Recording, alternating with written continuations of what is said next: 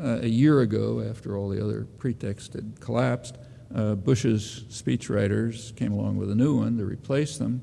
It's what the liberal press calls the president's messianic vision to bring democracy to Iraq, Middle East, whole world. And the reactions were kind of intriguing. They ranged from rapturous acclaim in the liberal national press, from praise for the their work. It ranged from there to critics. The critics agreed that the vision was noble and inspiring, but they said it might be beyond our reach. The problem is that Iraqi culture is just not ready for such progress towards civilized values. But it was interesting that it was presupposed across the spectrum that this was the goal of the invasion. Well, there's evidence for that, one piece of evidence. Our leader proclaimed it. What more is needed?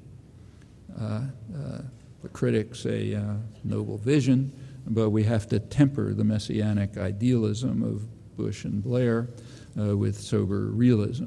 Now, that's the London Financial Times, probably the most serious newspaper in the world. Well, actually there is, you can tell me what the Canadian press said. I'll make a guess, but you can verify it for me. Well, there actually was one sector of opinion that had a different view, Iraqis.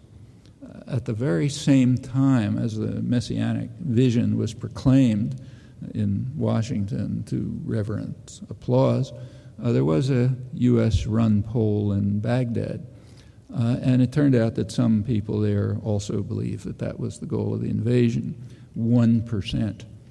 A majority of the population took the obvious view. The U.S. invaded Iraq to get control of its resources and organize the region in U.S. interests.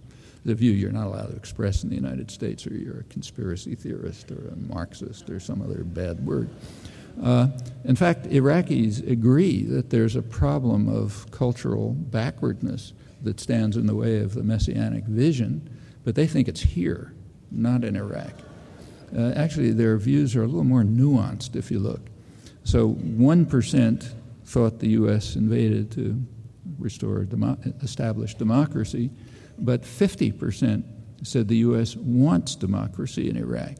Now, that may look like a contradiction until you go on.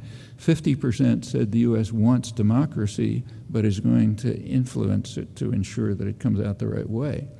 In other words, they understand very well the quintessentially American faith, perhaps because it was also the quintessentially British faith, while Britain's boot was on their neck since the First World War.